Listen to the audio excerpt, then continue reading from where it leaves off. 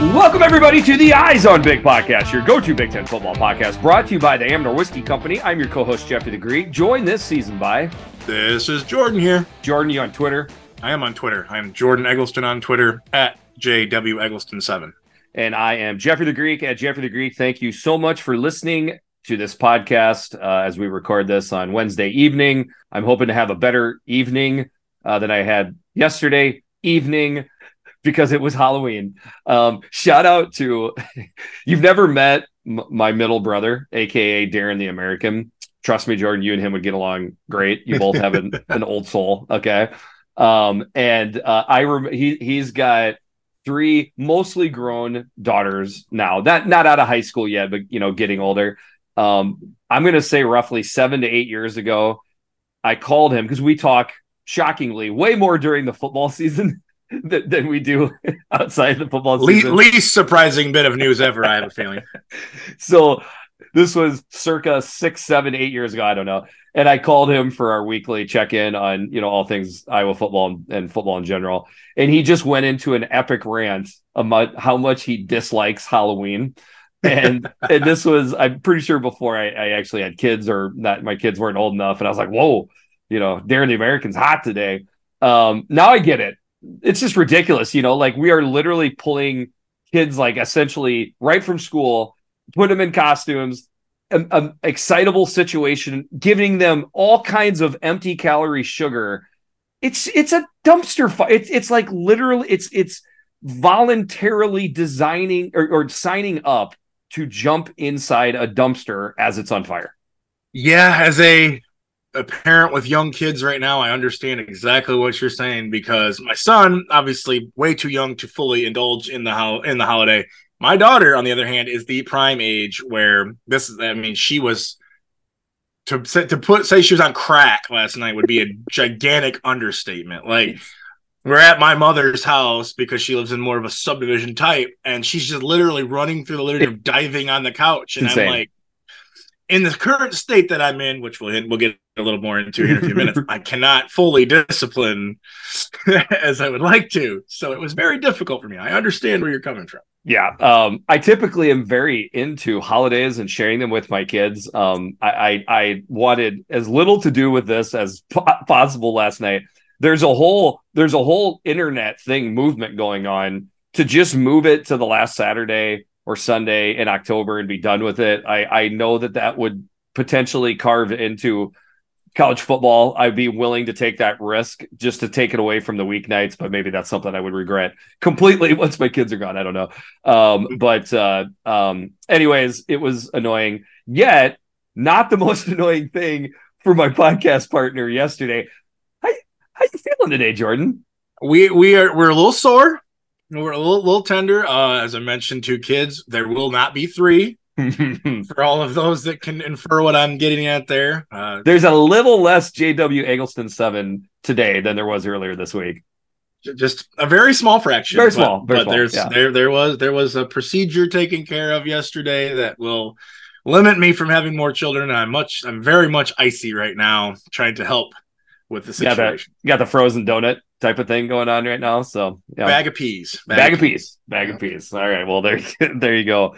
Well, speaking of things getting snipped and removed, not to make a joke out of it, but I already sent out a standalone podcast, my first standalone podcast, breaking down Brian Ferentz, the announcement. Got called out by, I'm so bad at this. Somebody on Twitter called me out.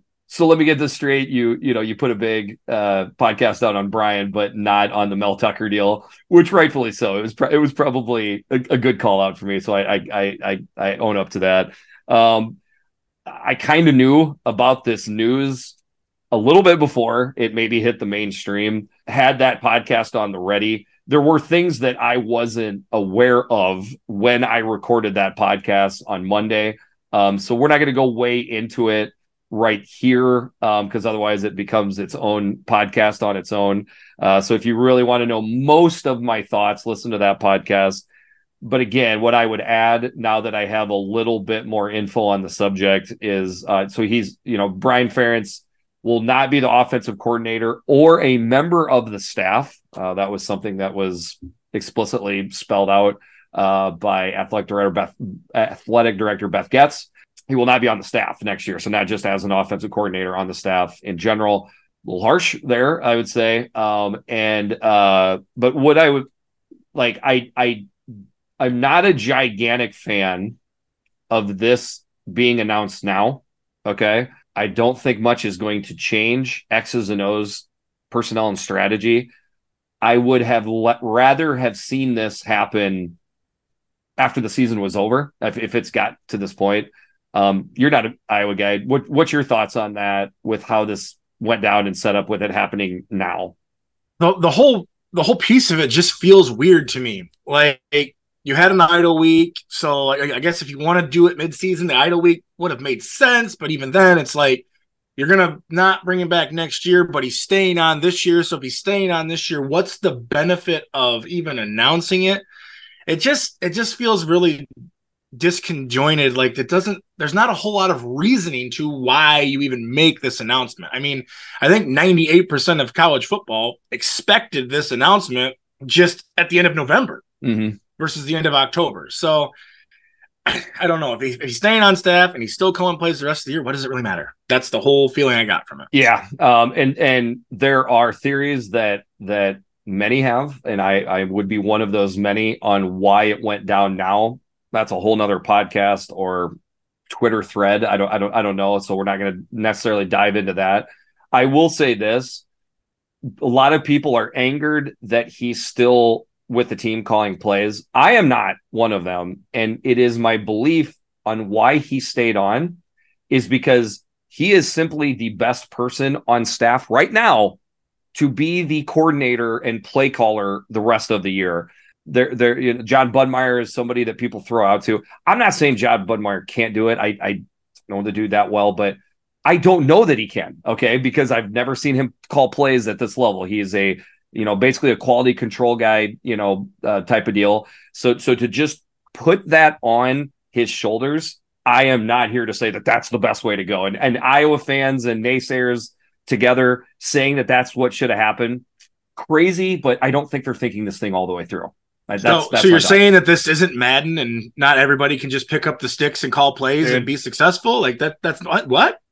Crazy theory. The Madden theory, or way to explain it, as facetious as you're being, honestly, like it's about as deep as what people go sometimes. Well, yeah, people honestly think that you can anybody can step in and call plays, but if anybody could do it, anybody would do it. There's a reason that these guys are paid what they're paid to do this job. It's not as easy as it looks. It simply is not. There are real life things that have happened, namely the injuries and some stuff. So like, the injuries is certainly not anybody's quote unquote fault, right? So that is a real reason on why the offense is struggling. It's just that every team has injuries at some point, so like you can't continually use that as a crutch. So I'm kind of dancing on both sides of the fence, but to just throw away the injuries as a nothing burger, also not the right call. The other thing I wanted to add was Brian Ferentz is like an ultimate Hawk, okay, and played there. Nobody loves Iowa more than Brian Ferentz. The statement that he put out yesterday was a classy statement. Any fans, and yes, of course, a lot of them are Iowa fans that are dancing all over him. That's more of a reflection on you personally than I think it's on Brian Ferentz, because I'm telling you right now, whether Iowa fans believe it or not, Brian Ferentz and Kirk Ferentz really were trying to do what they thought was best for the football program. Okay. I can't believe I have to like talk people into that in some capacity. I know it looks horrible. Nobody is doubting how bad the offense has been. I'm sure if you had a beer with BF, he would tell you the same thing. But that doesn't mean that like there's some sort of big joke being played here. They thought they were doing the best they could to put the players in the right position, that this was the best path. It just didn't work. That's what's going on here. Yep. There's not a whole lot more I can say about it. I think we've put this baby to bed. Last thing, and then we'll put it to bed. The Kirk Ferentz presser, again, I guess people thought he would like I put out a joke tweet about him. Like, is he supposed to like skip into the press conference? Like, blowing bubbles. Like, I don't know. Like, of course he's mad, but he handled it professionally. He answered the questions And very quickly, it was like, on to Northwestern. Okay, we've got a football game here on Saturday against a rapidly improving team. Let's focus on that, which is why he's so annoyed in the first place. Yes, partly because this decision was taken away from him for sure, but also because he believes this is a distraction from this team and this players right now. Again, a nuance that I'm shocked that people just can't think their way through with that. Once again, what do you know? A head coach trying to do his job and prepare for a football game, and people are shocked about it. All right, that's that. So, and one would think I would have the craziest volatile time on Twitter with his football team of this podcast, but Jordan's still in the running as he puts his hand up. We talked about this pretty extensively the last one or two podcasts, I think. Is there anything you'd like to add as the drama continues? We still have nothing from the NCAA. That's the whole thing of all this. All we have is what's being given to media sources and what these media outlets are reporting. The one thing on the Michigan side of it that I'll hit on is the University of Michigan traditionally has erred on the side of caution with these kind of things, and they've been very much like, we don't want to be in a negative light. We don't want to be portrayed as breaking the rules. Well, this week they have come out and flat out, there was the rumor about Harbaugh's contract being rescinded. The rumor now is he's supposed to sign this extension today, tonight, tomorrow, somewhere in the next 2 to 3 days, and it's supposed to make him the highest paid coach in the conference. So the university is backing Jim Harbaugh, and more importantly, the Board of Regents is backing Jim Harbaugh, because there are a few people on the Board of Regents in Michigan that try to put their nose up at athletics still somehow in this society, which doesn't make sense, but they do. The rumor is the Board of unanimously voted to move forward with the contract extension. I mean, it's Wednesday evening. We still waiting. Thursday, maybe Friday. It's supposed to happen soon. Okay. So what I would add is I treat a lot of things I hear on the Ohio State and Michigan State side as quite a bit of rumors. I will assume this is a rumor as the world turns. I guess we'll see how it plays out. Again, Jordan and I like to mostly talk about football, right? So let's talk about some football. We have got 7 Big Ten games this weekend. 7 times 2 means 14. That means we have all 14 teams playing this weekend. 3 games early, 3 games in the afternoon, 1 game in the evening. All of these games are played this Saturday, November 4th. First game up, the 8-0 number 1 Ohio State Buckeyes at the 5-2 Rutgers Scarlet Knights. This is an 11 o'clock a.m. game on CBS. Line Buckeyes by 18.5, over under 42.5. So Vegas is saying something like 30-12. Buckeyes, 60 degrees and sunny. Looks like a good day in Piscataway. Yeah, I'd take that weather here. We got snow on the ground here in Michigan. Yeah. To channel my inner LeVar Ball, the Buckeyes have never lost to the Scarlet Knights. 9-0 all time, including 49-10 last year. So I will say, this isn't your older brother's Scarlet Knight team. So the Buckeyes can't just come in here and roll through and expect to win. I think we're going to have a decent little fight on our hands. Yeah. And what's interesting about that is, if you compare the Michigan Rutgers score, right, which I believe was 35-7, if right off the top of my head, I think that sounds about right. So that is a 25-point spread right there, where they set this one at, with Ohio State being favored by 18.5. All right. Difference being, this game is on the road in Piscataway, and Rutgers is coming off an idle week. I just thought that was something like a little bit of nuance, because we're getting down to the point where we're obviously comparing Ohio State and Michigan more and more. We didn't even touch on the college football playoff stuff. But that's something I'm looking at there. I do think there's a little bit in that Vegas, I would dare to say, Jordan and Jeff, we're looking at this, and I believe Rutgers can keep it a little bit closer than that as well, which folds right into the first matchup, which is Ohio State's offense versus Rutgers defense. As early as, or as recent as, I should say, as last year, thinking about Ohio State's offense going against Rutgers defense would send a shiver down the spine of a Rutgers fan. But you look at this and you sit there and think, I think there's reasons Rutgers defense can hold out and look pretty decent against this Ohio State offense for at least quite some time in this game. Yeah, I agree completely. And no bigger reason than we don't know the health status of Kyle McCord. You know, he left the last week's game a little gimpy. We know Devin Brown is still out. To my knowledge, not playing. So if McCord's a little gimpy and he's not moving around this Rutgers defense, then you force the Buckeyes to lean on a rushing attack that's been streaky, to say the best. I mean, that to me plays into Rutgers' hand. That's what Rutgers wants to do. They want to stop the run as much as they can. So you have a Buckeye offense that struggled at times running the ball. You have to look at this if you're Greg Schiano and say, okay, I'm going to pin my ears back and come after Kyle McCord if he's healthy and force them to beat me a different way. I agree. And you just led me right into my point that I was going to make, which is there was a time, recently where teams like Rutgers going against Ohio State would maybe go into it with a game plan like, we got to take a shot early, maybe get outside what we do, because if we can't get points on the board, they're just going to run us off the field. My guess is Schiano has the same sort of game plan against Ohio State that he's had against a lot of teams, which is pull them into the phone booth as much as possible, play defense, run the ball, control the turnovers, and let's stay in this game as long as we can. Whether they could do that or not are two different things. I want to be clear, but I have to think that's Schiano's game plan because there is confidence that Rutgers defense and overall ruggedness can keep them into this game for quite some time on Saturday. Yeah, I don't see a situation where Rutgers comes out in this game and tries to be something that they're not.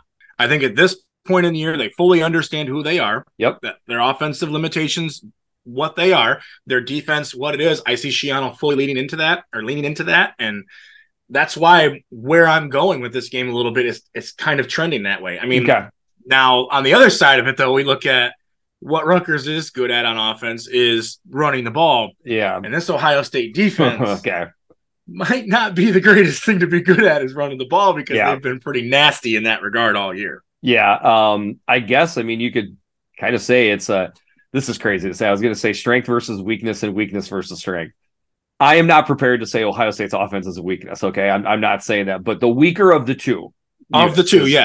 Okay. You have to say that at this point. I think it's fair. I think I see it from Ohio State fans as well. But yeah, man, it's just, it's hard to be a one-handed fighter, meaning when what I'm saying here is Rutgers offense has got a nice right hook running the ball, but they ain't got much. It's a limp arm on the other side when they're trying to throw the ball. This ain't the defense you want to go against, to be a one-sided offense like that. So that is going to play very much into my prediction. It sounds like it's going to play into your prediction as well. The way that this gets away from Rutgers pretty quick seems pretty obvious to me, which is Rutgers turn the ball over. They have got to play this thing as close to the best as possible. And then if honestly Marvin Harrison just catches YOLO shots right from the get-go and just runs away, because I still think Rutgers is a little susceptible on the edges. Okay. And so that is something like I struggled with this. So when you see my prediction, you'll see that I'm still struggling with it. A couple different games in here, not a lot of avenues that I see where Rutgers wins the game. It's really just about where we think this game's going to land as close to the 18.5 points.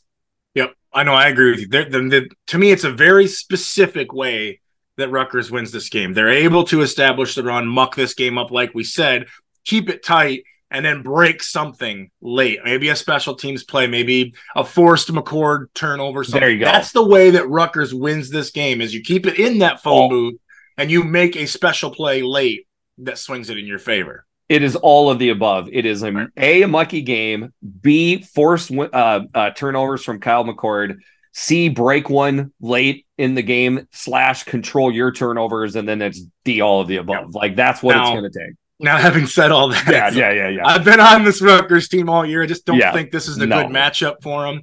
But I do think they keep this game closer than what some experts are thinking. So if you want, you got any more? I'll go right into it. So I do have the Buckeyes winning this game.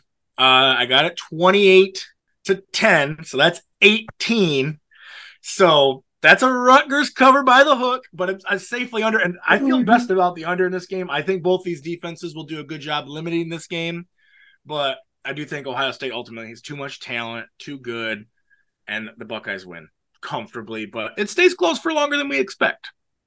Did it again, buddy. This is our fifth time. Based on your reaction, I had a feeling that we were there. I got 28-10 as well. So that's a half point cover for Rutgers is what we have right here. So we're both not extremely confident in this, but we got to do it again. So we're 3-1 with the exact same ATS 3-1. So we are both that half point is what we're banking on here. Now, obviously Rutgers could cover by more. And I can tell you, I can see a huge situation where we're out of this game early. Like you said, if Marv and Travion and maybe if Double E's healthy. Yes. Which I think somehow these horses hit a few early, I could see us being out of this quick, but could be. I just think this Rutgers team is plucky and feisty and they'll keep in there.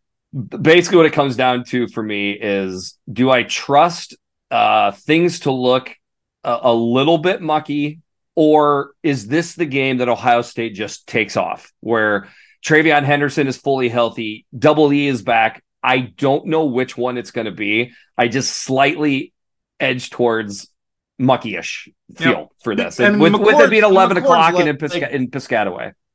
Yeah.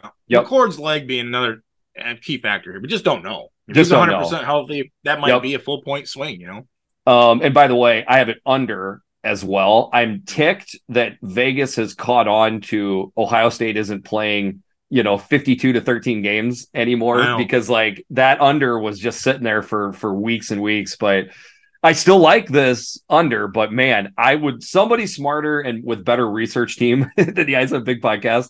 These have got to start being historically low game totals for Ohio State going back like 20 some years, right? I mean, completely different when it's like the 80s or maybe in the early 90s, but like, I got to think these have been some crazy low point totals historically for Ohio State.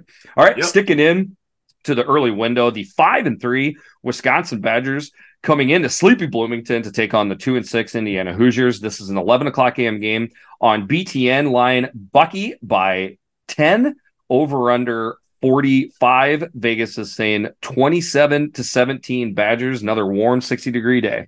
Yeah, the Badgers lead the all-time series 41-19-2. But if we remember right, last time they played, it was the Hoosiers 14, the Badgers 6, in the magical 2020 season with that's right. Yeah. With the Penix. So it's been a few years since they've played, but the Badgers really have a huge lead in this series all time. Yeah, I think mostly that's because they're the better football program of the two. Starting out with the Badgers, this is apparent to me. It does not seem that Braylon Allen is a go for this game. I don't think we know. That's what I've seen from just snooping around a little bit. That's what snooping I've seen. Around, checking with that guy Soup. He doesn't know. I don't think anybody knows. I want our listeners to know, and you to know, Jordan. I am going under the assumption that he's not playing in this game. That's for this. That's where I went with this. That's where I went with this also. Okay. Which then means this is Braden Lock's team. It's your boy, right? Your BFF. So easy. I like him a little bit better. You got the posters. You got the poster ordered. I can tell already. So I like Jordan is panning around to only Michigan stuff behind him. There's no red allowed in this house. No, I have a no red rule as well. That's one thing we can both agree on. So Braden Lock, it honestly, like, coming out of the tunnel at halftime, right? Because we lost Braylon Allen right before halftime against Ohio State last weekend.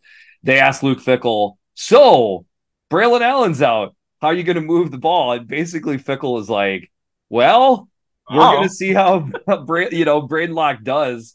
Nothing's changed since the second half of that game. We're down to a third string running back. I mean, I like Aker, but should be more of a complimentary thing. The offense is not running through him. They have no choice. It is time to go full Phil Longo here. It's going through Braden Lock.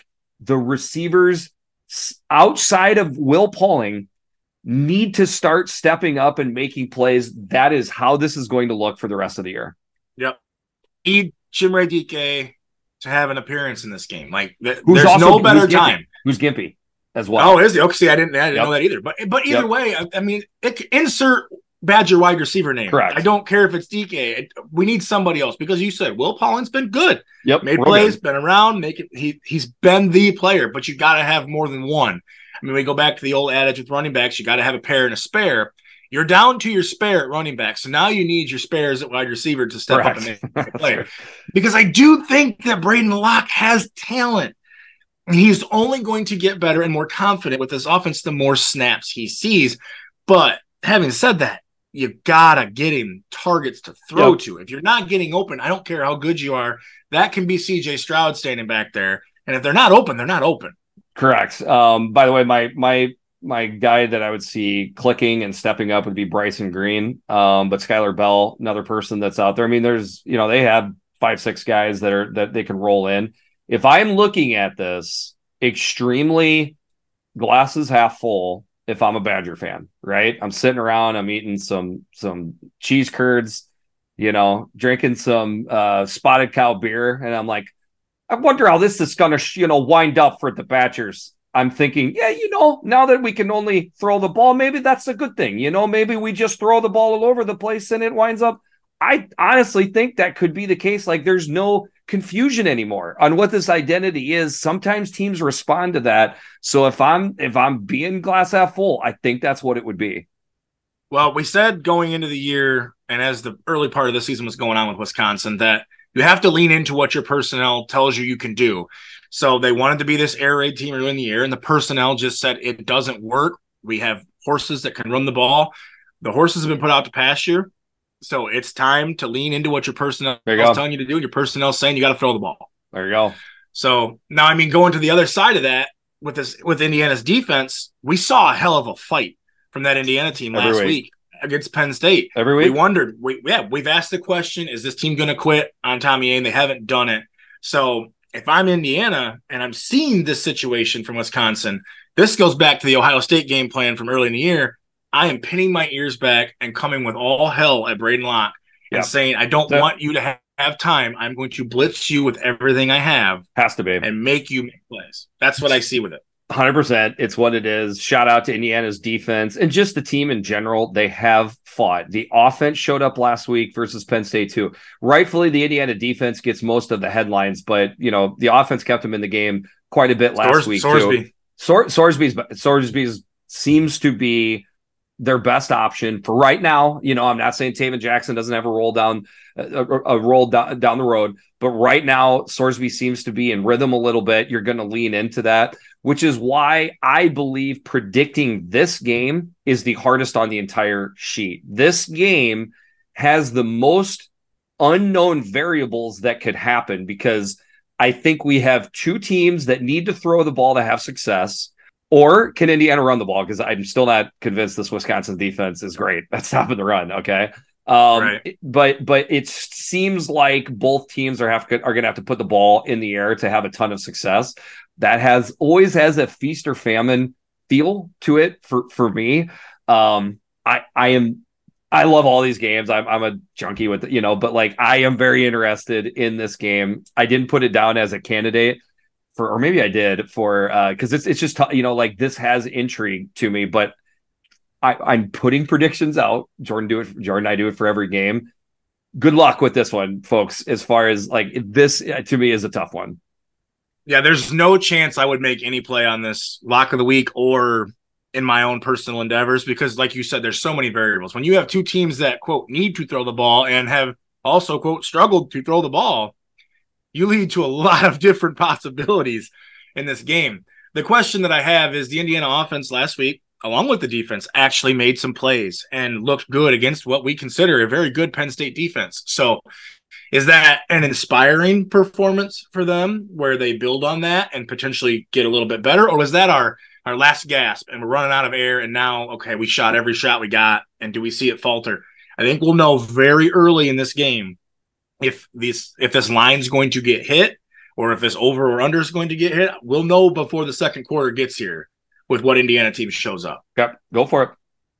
So my opinion is neither one of these teams is a great offense right now just because of all the questions. So I'm not seeing a lot of points.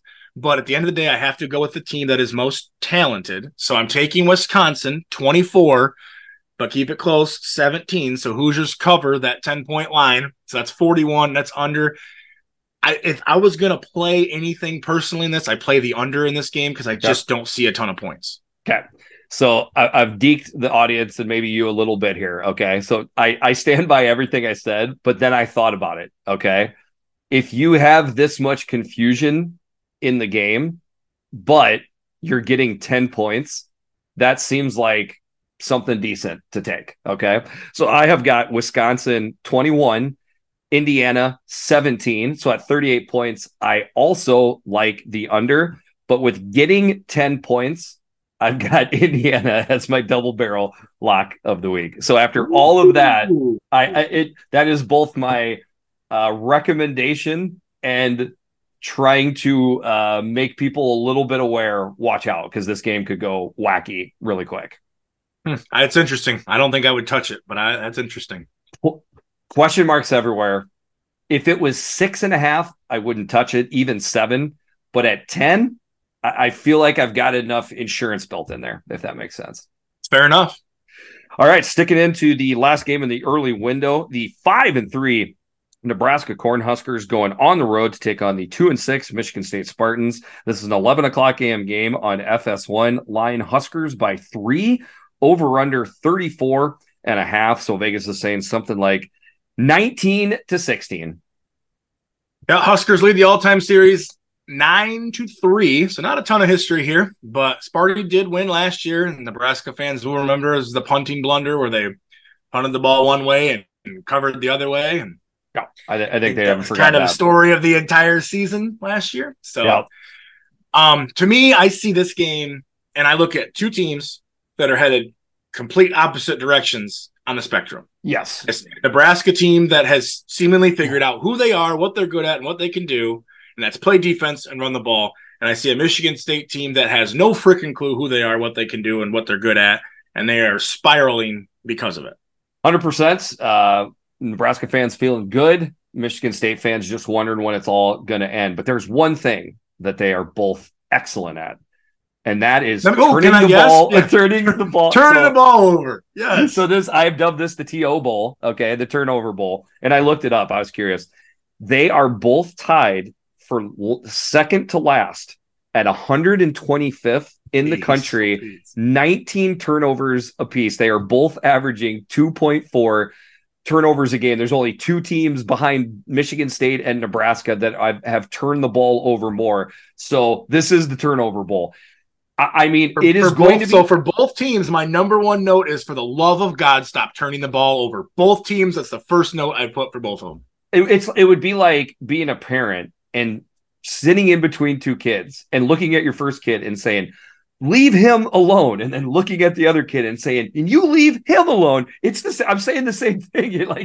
You're both doing this to yourself. Leave it go. By the way, I've got experience. Spider-Man meme. Spider-Man meme. They are Spider-Man meme together. Just with turnovers, because let's be honest. Turnover. Yes. You move past that, because Nebraska is winning games in spite of their turnovers. Michigan State has largely lost games because of their turnovers. So I don't think either one of these teams feels especially great about their offense. Okay.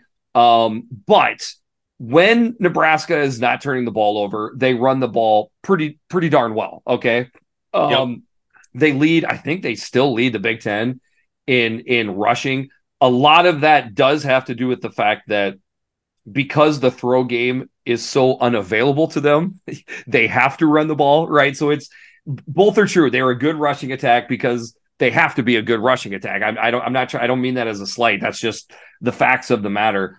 They've been great about in the throw game when they do dial it up. They got one of those speedy freshmen running down the field. It's a pullback option throw and they go. So we'll see if Michigan State is the team that can stop one of those plays. I don't think they are, by the way, but they could be. But that's mostly what you're looking at when Nebraska has the ball. So there's potential for a lot of fun, different. This will be a Big Ten West style game, even if only 50% of the teams participating are technically in the Big Ten West. Yep. No, the offensive side of Nebraska, you hit exactly what I'm thinking, what I'm seeing, and how I'm feeling about it. For me, then on the defensive side for Nebraska, you just need to keep being who you are. Mm-hmm. Like what you're doing is working. You're pressuring the quarterback. You're stopping the run. There's not a whole lot out there. And with a Spartan team that just can't seem to find anything offensively, I think that puts you in a good place. Curious to see if it's Hauser or we saw a little bit of Sam Levitt at the end of the game. If it's going to be we don't him, know. I think you have to go back to Hauser unless you're going to fully commit to Levitt the rest of the season. Then maybe, but that almost felt like it was okay. We got nothing. Let's try something different here. So I think you go back to Hauser, and I think honestly, you got to put the ball in his hands and just take shots. I don't know. You're not going to line up and run the ball in this Nebraska team. No. That's a good point. With the struggles that your offense has had. So I think you need to use the run as more of a secondary option and just trust Hauser to try to throw it around. I mean, what do you have to lose at this point if you're I agree.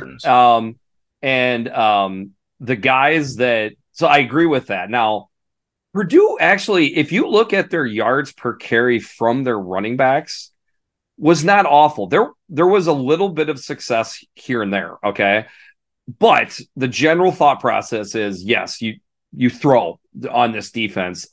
Trey Mosley, right? I mean, he's still a good receiver. Malik Carr, I think, would be the guy that would be the go-to guy for Michigan State's offense, because I still am not sure if Nebraska is all the way there of being able to attack you that much without giving up something. So Malik Carr is a talent, man. And he goes missing. I don't get it. It's probably mostly because of quarterback play, but that's somebody I would look for.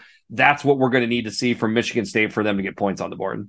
Yeah, Malik Carr was the name I was thinking. We mentioned it last week. He's the most talented receiving option, in my opinion, that they have out there. And like you said, he's just kind of gone ghost. That could be a quarterback thing. I'm not 100%. I'm not going to pretend like I've dove that much into the film. Maybe some other Michigan people have, but yep. Booty had them throw that in there. Nice. But yeah, go ahead. I mean, if we get in, I mean, like this is another one of those situations where when I'm picking a game with a small spread, I look at what's the best unit, the unit I trust the most. In a game that's high in turnovers, I trust Nebraska's defense. Yep. So 3 points, I love that. So I have Nebraska 24, Michigan State 10. So that's 34, just under. Wow. But at 14 points, that's comfortably that 3 points. That is my Amador double barrel lock of the week. Nebraska minus the 3. They've burned you in the past for the lock of the week. I'm going to trust the Huskers here. Like I said at the beginning, I think you got two teams going opposite directions. And then I think this Nebraska defense is just good enough that they're really going to limit this Michigan State offense. I am pretty much going to repeat what you just said, except it's not my Amador double barrel lock of the week. Why? Because of also what you just said. They've burned me enough. I can't go back to it again. But pretty close. I've got Nebraska 20, Michigan State 13. So at 33 points, I got that going just under. I do like Nebraska to cover. A little bit skeptical with that line, because if what we are to believe Vegas puts out there is true, on a neutral field, they think these teams are even. If you're getting Michigan's, Michigan, Nebraska, it'd be a half point, right? The other way, So essentially, what they're saying is they believe this is a very close game against two teams that are close to each other. I don't necessarily see it like that, but I agree.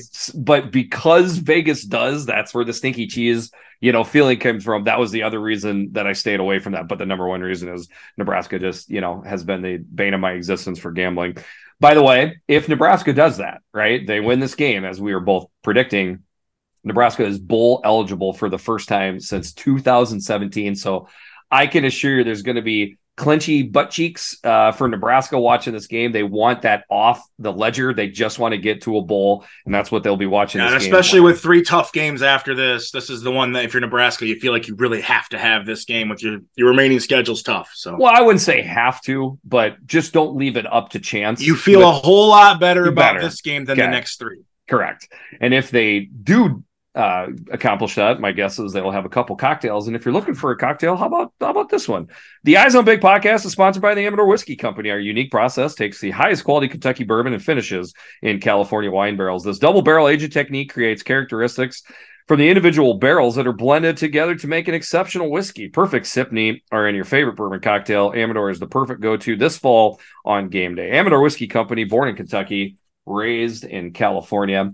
Some of the adults were having cocktails last night. I'm still not there, man. Hopefully I'm off the schneid this weekend. I can have a cocktail or two, but you seem to have a little more bounce in your step. I feel a little bit better. It's like 5% better every single day.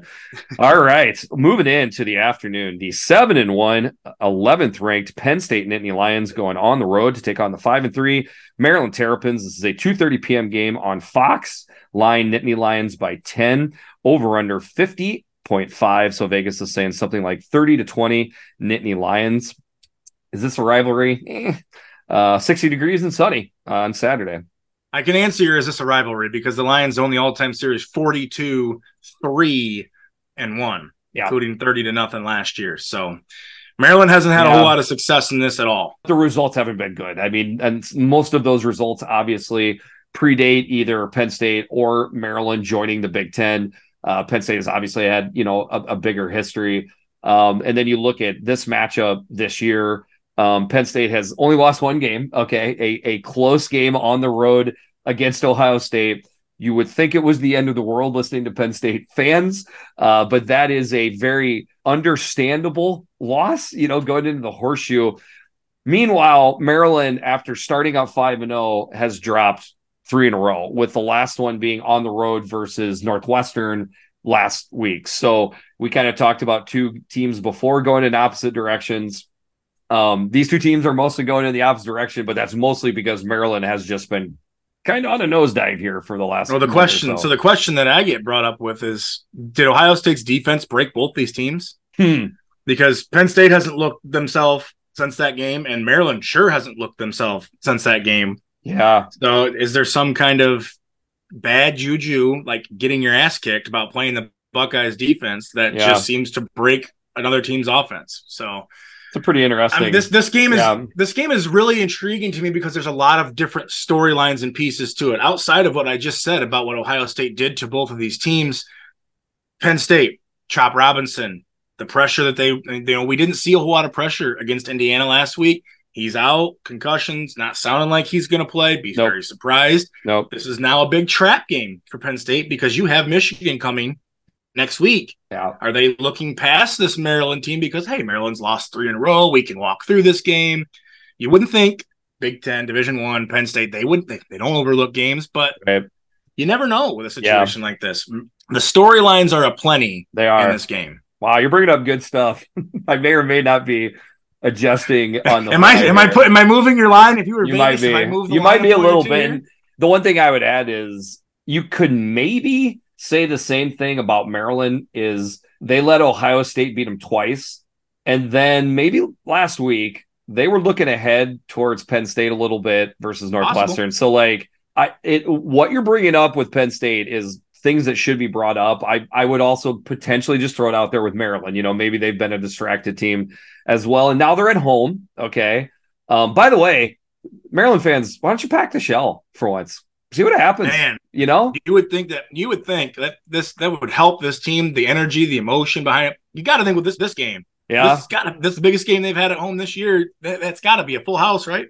I would think so. What'll be interesting is the mix. Is there going to be a lot of blue in this stadium here? So that's something to look out for. It looks like it's going to be 60 degrees and sunny, 2:30 kickoff. I don't think it's long for people, a lot of Penn State fans, to travel in and from the Washington, D.C. area to go to this game. So that's something to keep an eye out on. You mentioned Chop Robinson. I think they'll keep him out. I think he'll be back. My guess is probably next week for that football contest. That has to be the game plan, right? I would think so. Drew Aller, has not looked bad all year, want to be clear, but boy, has he looked better at home than he has on the road.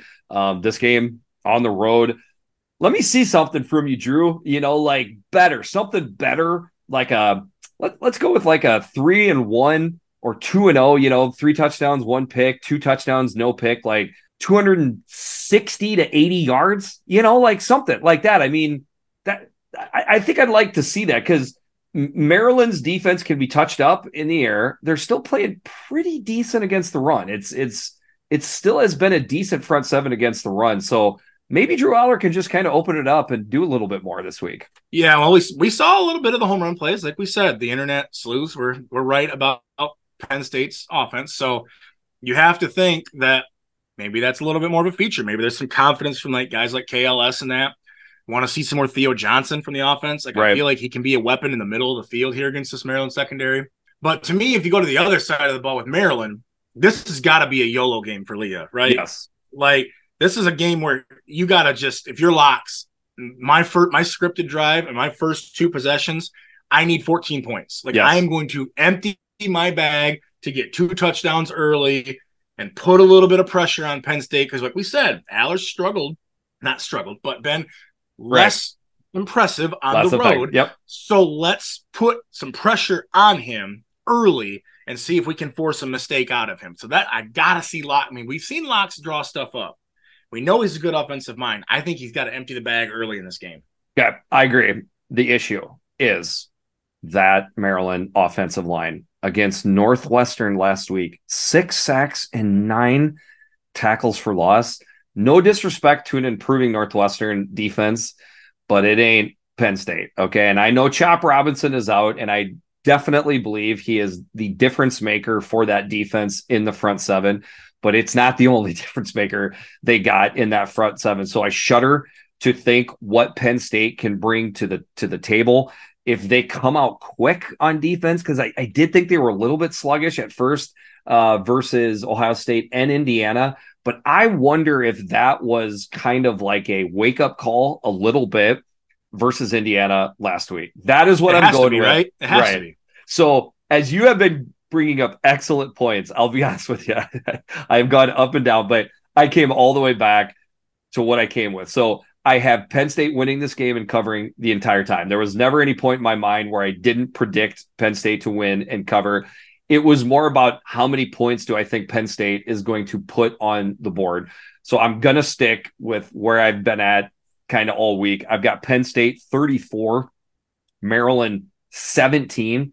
So that is a pretty easy Penn State cover. Definitely considered using them as my Amador double barrel lock of the week. And at 51 points, that is 0.5 points over. There's actually a lot about this that makes me say under, namely, what if Maryland doesn't score? I also have the feeling that this is we're going to keep scoring. Maybe Maryland makes up enough mistakes. And then, of course, the James Franklin, screw you, I'm going to cover factor. Knows the line. Yep. So you said this moved down to even 10, right?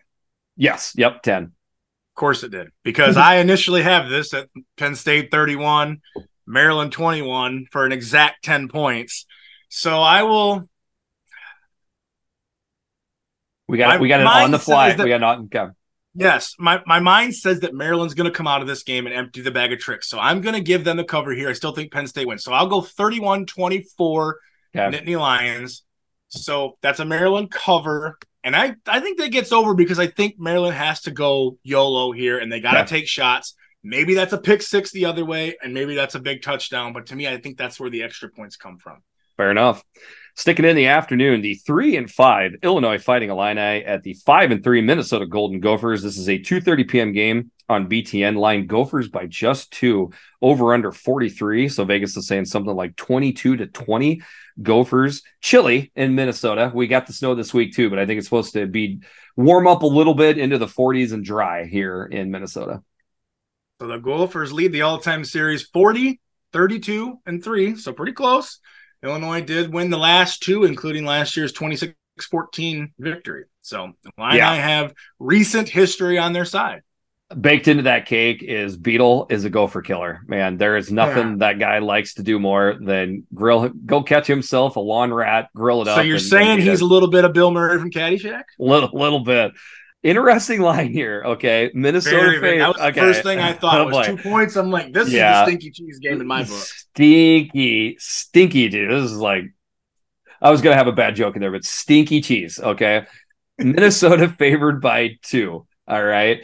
So what they're saying is on a neutral field, they think Illinois is the better football team, okay? Right. And then you look at the records, they're opposite, 3-5 versus 5-3. Illinois is definitely playing better. They've definitely got something figured out with their freshman running back. Lukey Legs has looked better. coming off an idle week, I think these are all of the things that are playing into this line looking like it is. It's kind of weird to me because it almost felt like this game, Vegas took preseason Illinois and figured the line off of that. Because it's like, to me, I saw this game Minnesota like 5.5, something like that was where I initially thought it was going to go. So, more. I did as well. Right. I did as well. Right. Yep. But maybe we're just missing it and reading it wrong. Well, this Illinois offense has found itself a little bit. So give them that. But to me, the streakiness and the up and down of what this team has been all year makes it so hard to actually trust what you see with it. Like, we know the defense is good when it wants to be good, but is it going to want to be good for 4 quarters for Illinois? Great question. I think so. When you said, is Vegas looking at the preseason Illinois? I would say this. I don't think they're looking at the preseason Illinois. And I think if this game happened 4 weeks ago, they would have Minnesota favored by more. But I think they're seeing a current day, beginning of November Illinois team that's playing a little bit better. And I think it's a matchup thing too. Okay. Minnesota is not the type of team that even wants to just exploit you, hit the big plays. PJ is, hit famously, begrudgingly for a lot of Gopher fans, playing it close to the vest, right? And then go win the game. It works. Okay. It worked in Iowa City. It works a lot for them. So I do think PJ deserves credit for doing that. But I also think that does play into Illinois a little bit, because I think the way to get Illinois is to hit them with big shots. But if we don't think Minnesota is going to do that, which I don't think Minnesota is going to do that, where are the points going to come from seems to be the question with where this line is at what do we have? 43. 42. So, yeah. Yep. So like, that's where I think that's at. So interesting stuff there. To me, like those points have to come from Minnesota opening it up a little bit with Kaliak-Manis to Daniel Jackson. I mean, yes, that's got to be where it is. Has Running backs are all walking wounded in the backfield, so you got to get a little bit. But like you said, we know PJ.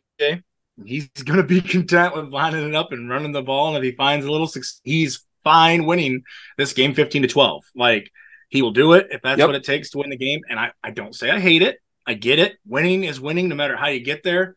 It'll be interesting because you said Beats is the Gopher killer. So what's he got in store for him here? What's the trick? What's the play? What's the little schematic difference that he's going to try to find here? Because you got to think he's got something ready for it. I think, you look at the Big Ten West standings. It's down to 4 teams.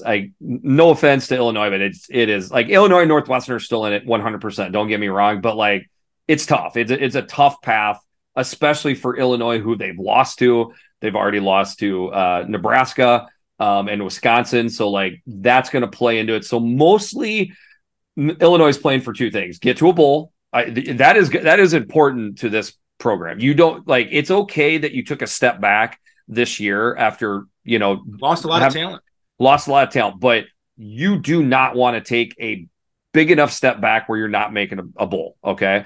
So that is something that is going to be important to Beetle. Another thing that's important to Beetle is beating them Gophers, man. He hates these Gophers. So like, I think he's going to have this team up and running. I think Kaliak-Manis is going to make an error that is going to hurt the team quite a bit. And I think there's just not going to be quite enough pop in the rushing attack for Minnesota. So I'll go ahead and jump into it. I've got Illinois 20, Minnesota 17. So not only do I have Illinois covering, I got them with the outright win and upset at 37 points. I really like the under 43 in this game. Have been keeping an eye on it, but I think it's going to start going under. Definitely flirted with this being my Amador double barrel lock of the week, is the under in this game. This is a first. We have the same score. Opposite teams. Okay. So I have Illinois 17, Minnesota 20. So 37 points. Exact same score, different teams. And this is my principle again. A game of 2 teams where it's very close, evenly matched. I'm taking it, the unit I trust the most, that's the Minnesota defense. Yep. I trust that Minnesota defense the most in the game. So I'm giving them the win. That's 3 points. They cover.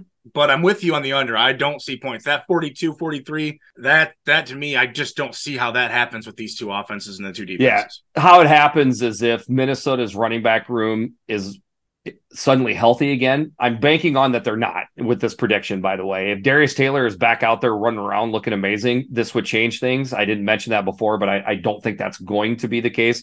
Great story last week with the walk-on. I would have to see it 2 weeks in a row, so that's mostly baked into what I'm saying here. All right, we're going to save one afternoon game for the last on the podcast. We'll move into the evening. The 2-6 Purdue Boilermakers coming into the Big House to take on the 8-0 number 3 ranked Michigan Wolverines. This is a 6:30 p.m. game on NBC. Welcome to your funeral broadcast once again, Jordan. Line Michigan by 32.5, over under 50.5. So Vegas is saying something like 41-9. Wolverines supposed to be 50 degrees and dry and nice in Ann Arbor. 9 times the Ferris Bueller Day Off reference for those of you old heads. Michigan leads the all-time series 46-14, including last season's Big Ten title game. Rematch of that, 43-22. The Boilers have not won in Ann Arbor since, got any guess? I'll say, okay, it's got to be a lot. If I'm going to say, well, maybe Drew Brees. Okay, I'll throw out Drew Brees, 1997. 2000. So it hasn't been as long. 2009. Oh, I don't have a mental recollection of that game. Yep. So not as long as we would think, but it has been some time. Right. This game is obviously storylines aplenty with everything going on. In my mind, you have to put all that aside. This team is coming off an idle week. Yep. So they've done nothing but how they've been cheating and all this for a full week. You have to think there is blood in the mouth of some of these Wolverines, and I think that spells bad for a guy named Hudson Card who might have some blood in his stool after this game. Because I have a feeling these Wolverines are pissed, and from what we've seen from this Boilermaker offensive line, I feel bad for Hudson Card. Sometimes the mic don't pick up the laughing, but you made me laugh there.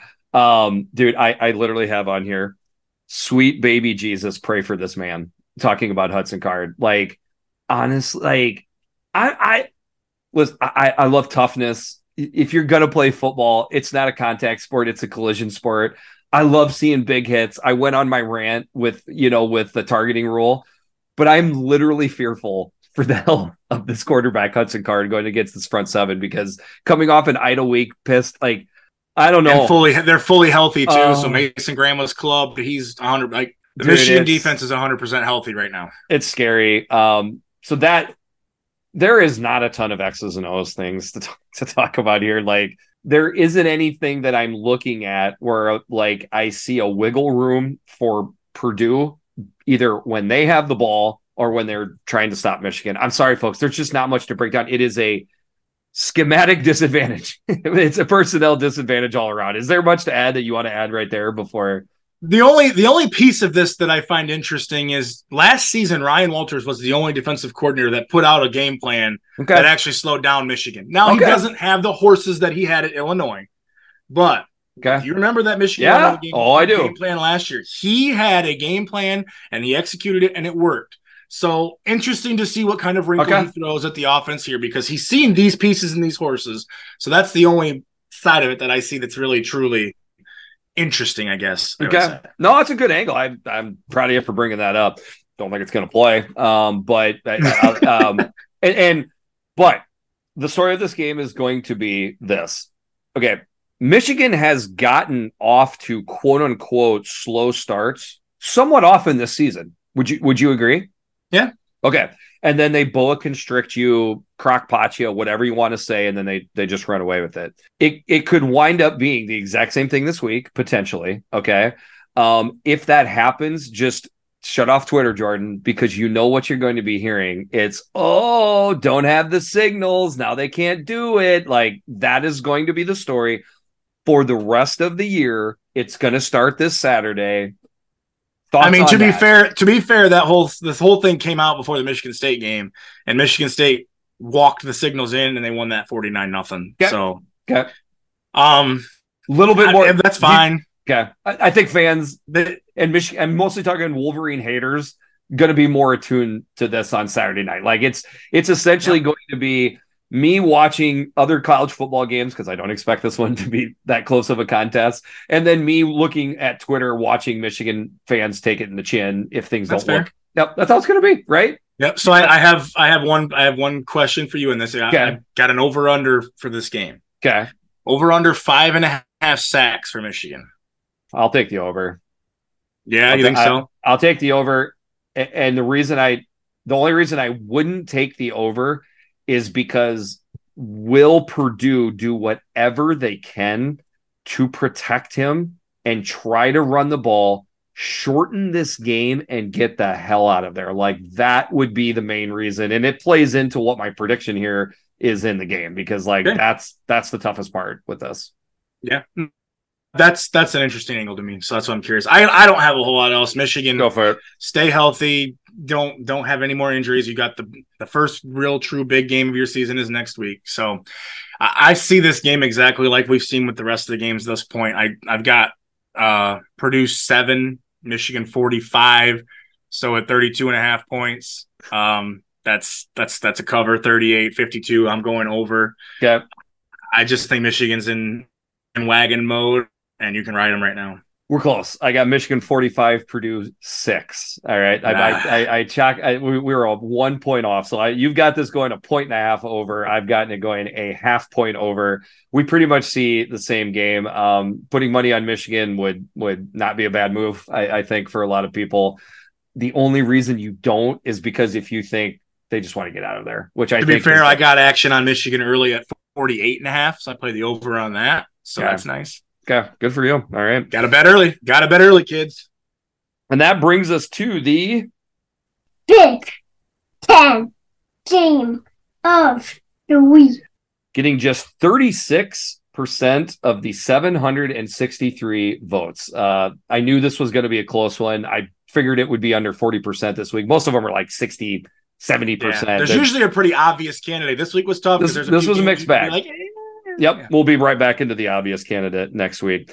The 6-2 Iowa Hawkeyes traveling into Chicago to play in Wrigley Field to take on the 4-4 Northwestern Wildcats. This is a 2:30 p.m. game on the cock line. Hawks by 5, over under a historically low 31, which means Vegas is saying 17-12 Iowa. Yeah, isn't that the lowest over under ever? That's what the rumor is. Yes. Okay. So overall total history, Iowa leads the series 53-28-3, 2 in a row. So last year was in Iowa City 33-13. This is nothing surprising, but the big question here is Northwestern has been 2 different teams. They've been Northwestern at home, which is plucky, dangerous, and can beat people, and they've been Northwestern on the road, which is the Northwestern that most of us thought they were going to be this year. So what are they on a neutral field? What is this? You have to feel like this is a home game, but it's a baseball field. And little gambling tip for a lot of people out there, baseball fields have a history of playing to the under. Okay, that makes sense. So I think it has something to do with like the offenses feeling confined, It's the surfaces too. Surface as well. Baseball fields are traditionally softer than what a football field is. What I've always thought with that is that negates your pass rush because D-line can't dig in and go. Flipping. Yep. So you would think that would, but then also obviously wide receivers coming out of their breaks. Are wide receivers even going to run routes in this game would be the question. But well, there will be on one side. Yeah, well, that's true. Okay. And by the way, I think it's actually supposed to be decent. I think it's supposed to be mid-50s here. It was looking bad for a while there. For the weather, what I mean, but now things seem to be looking pretty good for the weather. I think part of what's playing into this game for the fans, picking this game, all right, Jordan, I didn't pick it. Well, there's probably 2 factors. I have a decent amount of Iowa followers. I think that plays into it. But also, I do think people are intrigued by this being the lowest point total in his. I honestly, I believe it adds to the. Well, and you throw in the BF angle. There you go. There's that is a play in this. Like, he's there. He's calling plays. Is he going to call the same way? Are there going to be some differences? Because now he's like, well, F it. I can do whatever the hell I want. That plays into this 100%. I think it does. The issue is, he's not going to call the game any different. Deacon Hill is still going to be the quarterback. Like, again, I something I tried to, pull out on the standalone pod is just, like I flirted with the number 3 quarterback being an option. I don't think he will be. They're going to go with Deacon Hill at number 1. Why? Because they honestly, they're not Iowa fans. They're not trying to play a trick on you. Unfortunately, they really honestly believe Deacon Hill is the best option at quarterback. But Jordan, that's what's so sad is Deacon Hill is the best option at quarterback. I'm a glass half full guy. I try to look at, but there just isn't a quarterback on this roster that's going to come save it. Whether the greatest offensive coordinator on the planet was here, maybe things would look better. Don't get me wrong, but I don't think it's going to be suddenly Deacon Hill or any of these quarterbacks look like freaking Joe Namath. So this game to me, obviously, we just talked about all the angles of BF and play calling and Deacon Hill and what he is. I want to see something off the idle week. Any kind of wrinkle from Iowa. Hey, here's an idea. Let's run a flea flicker on the first play of the game. Because what's everybody thinking Iowa's going to do? They got running backs. They're going to line up, run a flea flicker and just see what happens. Something like that. We all want to see it, obviously. But to me, by the way, have you been reading my tweets? Because I have honestly asked for the flea flicker, and I feel like a dumb fan when I say it because dumb fans say flea flicker, right? But the defenses are so packed. Michigan runs them all the time.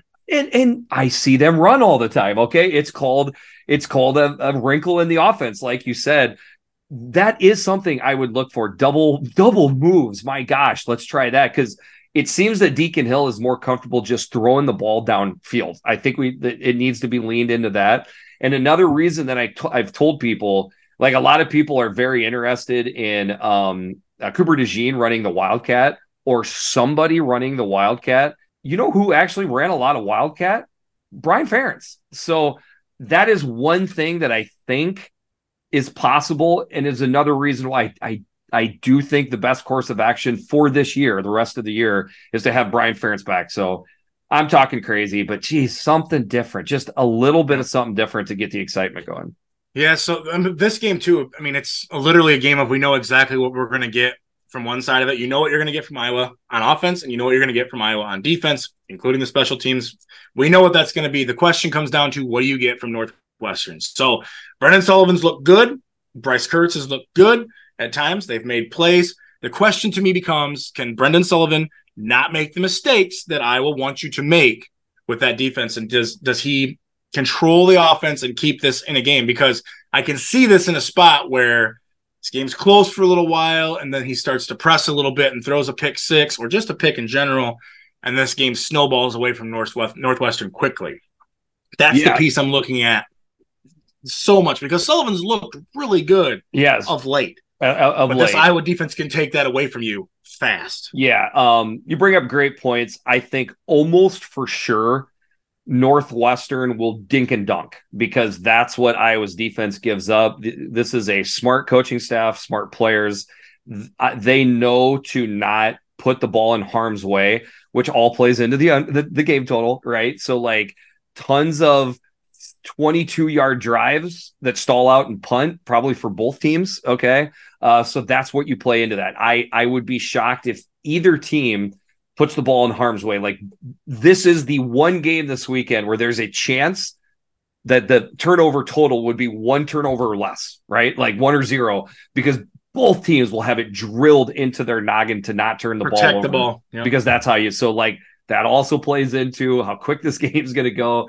Turnovers a lot of times lead to points and overs where we don't have that here. And there's not much more to add other than Northwestern's defense has looked good. So is it something that will probably versus Iowa's offense, but continue to attack? So that's something to look out for. And then the other thing is Iowa's rushing attack. Iowa's rushing attack looked darn good for the past month, except for that debacle that was against Minnesota, which I do think was scheme and game plan. So can they get back to running the ball? If Iowa is to cover that outlandish 5-point spread, that's how they probably do it, right? Is running the ball. So that is the one thing I got a little smidgen of hope for Iowa's offense is that they have some success running the ball. That's probably the biggest offensive thing to look for in this game. Yep. No, I agree with you. We've seen the Iowa running backs are healthy, and we saw before the Minnesota game, what we both agreed was a better scheme and philosophy running the ball. You have to expect they go back to that. I mean, these coaches aren't stupid. They're going to self-scout and say, okay, this didn't work. This did work. We're going to go back to that. And that's kind of why I see this game going. I think Iowa's the better team overall. I don't think anybody would dispute that. But I do think it's a lower scoring game. I just don't think either one of these offenses is explosive enough to take advantage of anything with the defenses. So I see Iowa 20, Northwestern 13. So that's 3 points. I cannot, in my conscience and in my soul, predict an under 31 points. It just feels gross. Yep. I can't do it. Could I see it? 100%. I could see Iowa winning this game 13-7, something like that. Like, it's entirely possible. It's just, I just think that at some point this game is close, late, and Sullivan tries to make a pass and a pick six comes into play or something that pushes this over the number. Okay. I think part of the reason Iowa's favored by 5 is Vegas is looking at Northwestern's point total versus Nebraska, which is 9. Okay. So essentially, they're thinking, can Iowa put up enough points to cover somewhere around there? Okay. I think that's what this plays into. I think Northwestern will do a little bit better closer to home, even though they're not home, versus Iowa's defense. They're not going to have a ton of yards, but enough to cover. But in the end, my somewhat famous line on this podcast is, are you a good enough team to not make this look like an Iowa game, or are you a bad enough team to not make this look like an Iowa game? Northwestern is neither extraordinarily good or bad. This is going to look like an Iowa game, and I have Iowa winning it 16-13. So yeah, at 29 points, I have this going under. And not because you got to, because I predicted Iowa Minnesota to go over. Okay, I'm predicting this to go under because I think it's going to go under the point total. That's just like I said, I could 100% see it. Like, yes. I just think that this game, like you said, Northwestern is going to play an Iowa type game, and what happens in an Iowa type game late in the game, somebody makes a mistake and Iowa takes advantage, and I think that's exactly what happens. Yep. This could be 13-13 in the fourth quarter, and Iowa gets a pick six to shut the game away. Something like that, or 13-13 and kicks a field goal to win, which is pretty much what I'm predicting here. And the last thing I would say, strictly from an Iowa fan point of view, as far as, as mentioned before, tight butt cheeks watching this game. Iowa fans are going to have tight butt cheeks watching this game, because I tell you what, a lot of outside chatter, a lot of outside distractions. This game is huge for Iowa. They lose this game, the feeling of dread and a negative snowball rolling down the hill will very much be into play. So one could make an argument this is the biggest game of the season right now for the Iowa Hawkeyes. You got a very inspired Northwestern team who's playing their ass off. It's a scary situation. It'll be a fun game to watch. It's going to be a fun game. It's going to be an agonizing game to watch for me. But the national media will say it's awful and terrible, and I can't believe we have to watch this game. Of course. There might be a touch of awful and terrible in this game, if I'm being. But awful and terrible in a good way. I know. That's part of the love of college football. Is that awful and terrible can be so damn fun and exciting. It's okay to like both. All right, man. You got anything to add? No, I'm ready for some football. And are you ready for a different frozen vegetable, or are you doing okay yet? Yeah, I'm pretty thought out. We gotta restock here, and I think my Tylenol is wearing off because I'm getting a little. I don't know if you've noticed, I'm getting a little squirmy. Yep. All right. I am Jeffrey the Greek. I am Jordan. Don't forget to ask for Amador. This has been the Eyes on Big podcast. We'll talk to you soon.